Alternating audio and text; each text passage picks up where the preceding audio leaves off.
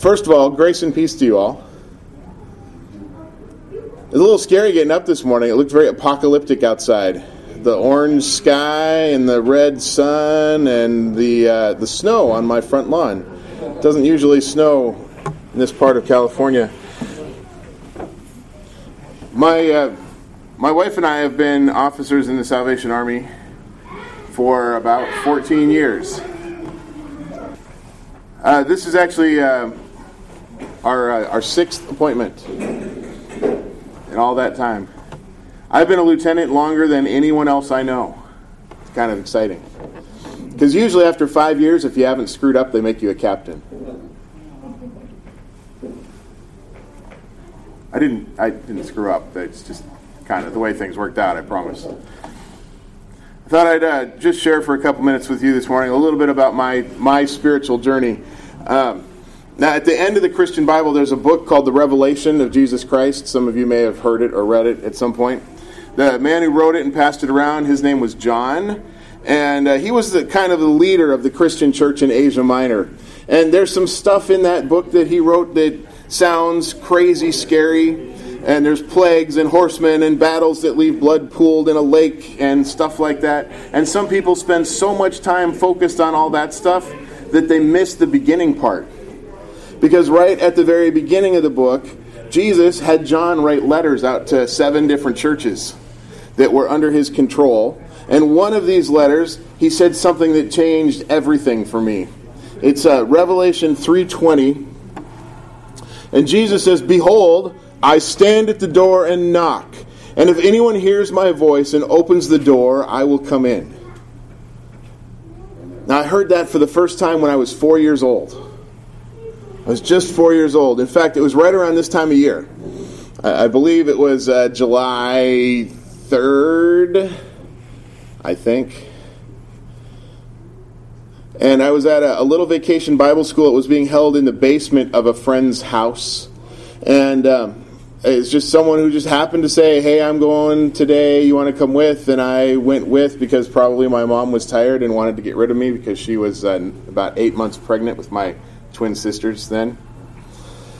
And there was a young youth worker at that event who said, "You know, Jesus loves you and he wants you to be with him and him to be with you." And then she quoted this verse and she said, "If you want to open that door, all you need to do is pray a prayer asking Jesus to come and live in your heart." And I did that. Now, I had kind of a weird picture. I remember this so vividly for a couple of reasons. One is definitely this mental picture that I had. Because I wasn't thinking like spiritually Jesus living in my heart. I was thinking of like one of those little cartoon hearts, the red heart-shaped things, but like with a little chimney on top, like a house, and a door and a window and a little white picket fence around it. That was my picture of my heart, apparently, when I was 4. And what I had in my head was the idea that I prayed this prayer and a little cartoon Jesus in his little white robe and his little blue Miss America sash came down and knocked on the door, and I opened it up and he came in and got a broom and like started sweeping out the dust out of the corners. That was my view of Jesus in my life. And once he was in there, he closed the door and he sat down to have a snack and watch some TV when I wasn't busy with him. And that was my image of Jesus for a really long time. And when they would talk in Sunday school about Jesus washing away our sins or purifying our heart, that little cartoon Jesus would pop up in my head, dusting and cleaning in my house like some kind of Snow White picking up after the 7 dwarfs. That was, strangely enough, the beginning of my spiritual journey. Now, in the last half of the book of Genesis, which is the first book of the Bible, there's this guy named Jacob. He was a smart, hard-working weasel who tried to steal everything he could from anyone he knew. He conned his older brother out of his inheritance before their dad was even dead, tricked his father into giving him a blessing that rightly belonged to that same brother, and then after getting run out of that, well, it's funny actually, because his brother came to him after he tricked him out of the blessing and said, "Hey Jacob, I just want you to know, Dad's going to die soon, and when he does, I'm going to run you through with a spear." At which point Jacob suddenly decided he needed to take a trip. He went to visit his uncle. And on his uncle's ranch, he worked as a shepherd, and he manipulated his paycheck to try to get as much of his uncle's fortune as he could. Not a real great role model at this point in his life. Along the way, though, he had these encounters with God that kind of spun him around and showed him that there was more to life than just the things that he could see and touch in front of him. And more to life than what he could get out of it. And one night, he actually found himself wrestling with an angel. And he wouldn't give up because he was a stubborn guy. And he wrestled all night long until the angel finally got fed up with him and cheated and poked him in the hip in such a way that it threw it out of joint. And Jacob, because he refused to give in because of his stubbornness, he ended up limping for the rest of his life.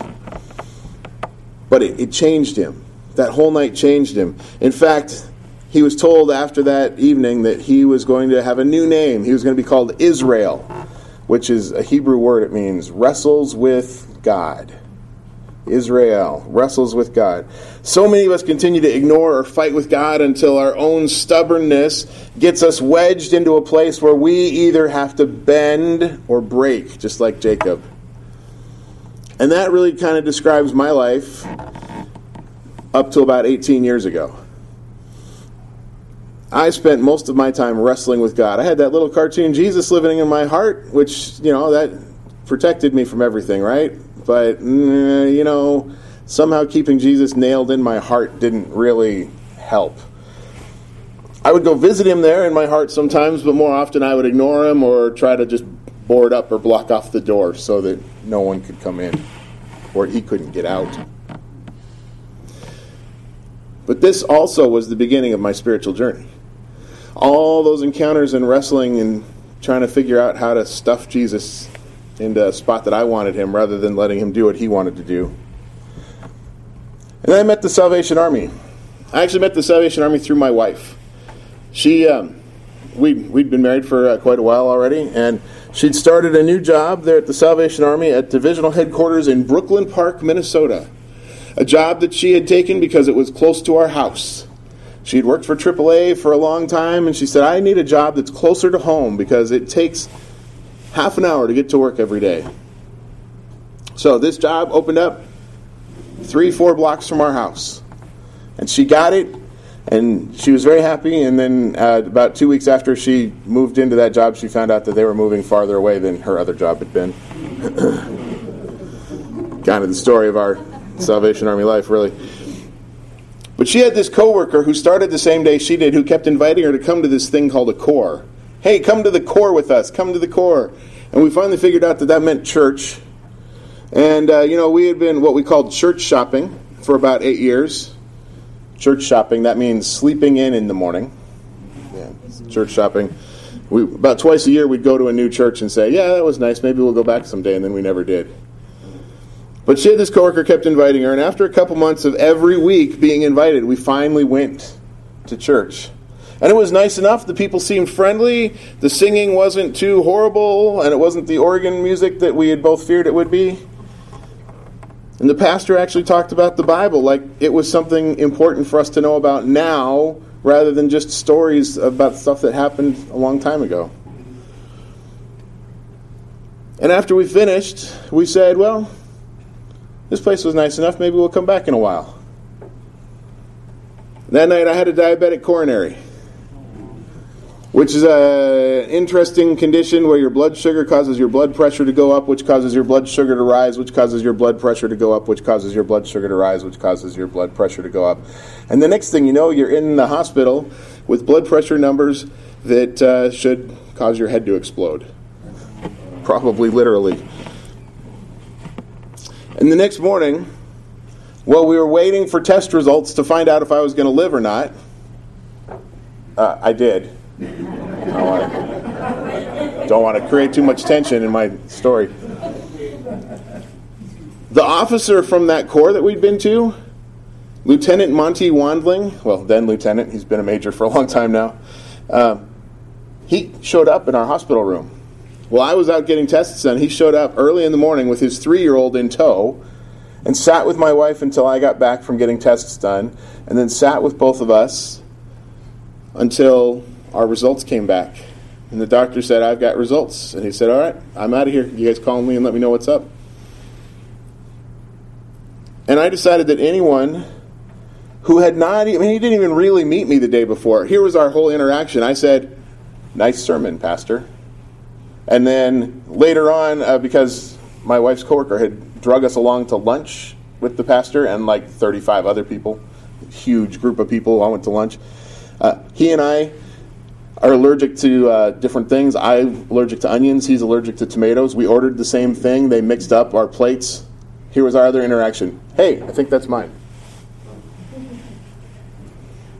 Anyone who from that interaction was willing to give up a whole day of his time to come and sit in a hospital room with someone he didn't even know, I said, man, that is someone who can teach me about Jesus. That's someone who he impressed me. And you know what was funny? He never once mentioned Jesus in the entire visit. He just showed me Jesus. I learned probably as much about Jesus in that 4 or 5 hours as I did in the whole 30 years I sat with cartoon Jesus nailed up into my little house heart. And that too was the beginning of a spiritual journey. Outside of Jerusalem, a couple of days after Jesus was executed, there were 2 men who went walking home. They'd been followers of Jesus. His death had shaken them up a lot. And they were discussing how all of their hopes and dreams had died with him on that cross. And while they were talking about this, another man came along to walk with them. And he asked what was up, and they told him about their disappointment and their shock and their confusion. And that man shared their journey with them, and he shared wisdom with them about God's scriptures, until at the very last, as they reached their destination, they realized that it was true that Jesus was alive. And then they realized even more than that, the guy who'd been walking with them was Jesus. And they hadn't recognized him. I think the biggest failing of my cartoon image of Jesus is this. I tried to use it to keep Jesus locked in this box that I could walk away from alone, when the truth is, he's always walking with us. He's always there with us. In my case, he's always walking with me. He's always teaching me or trying to. I just need to let my eyes be open so that I can see him there. My spiritual journey brings me to new beginnings on a fairly regular basis. God wants me, for whatever reason, to start everything over. My spiritual journey has brought me here. It's brought my family here. And as I walk through the coming weeks and coming years, hopefully, in this location, Jesus is going to be with me every single step of the way. Want to come with us? Is there one? I don't. Jesus does. I work with too many people who are in recovery. Fair enough.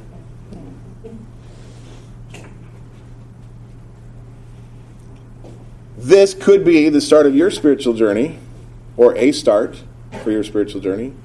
You could walk along with me, if you'll take that step forward. Now, I don't know how these have been used here. I don't know if these are used every week or once a month, or if occasionally they're referenced. These things here are called prayer rails, or the altar, or the mercy seat.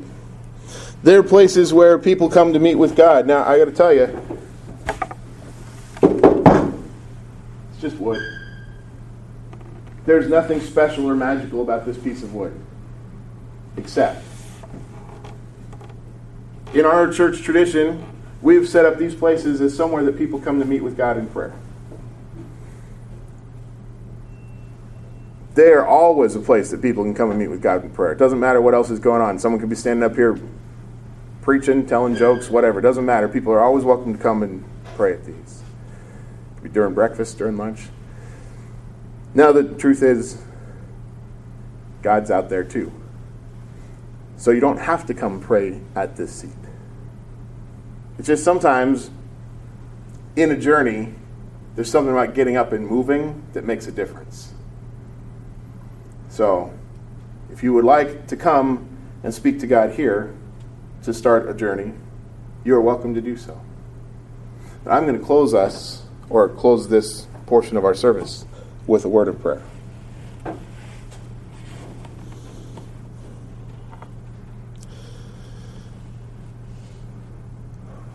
Father, I'd like to pray for all of us who have Jesus in our hearts, that you would get him out of there. Not that having Jesus in our heart or in our life isn't important, but that trying to keep him boxed up is not the right thing to do, because he is bigger than any of our conceptions of him. Thank you for the sustaining view of Jesus that I had all those years, of him being like a little Snow White in my heart, if only for the fact that it reminded me that he was with me always. But now that I've let him out, Lord, you lead me to such more interesting places. I pray that you would help me to express that in ways that will bring people along with us as we go on this next adventure. I pray all this in the name of that same Jesus Christ, your Son. Amen. Amen.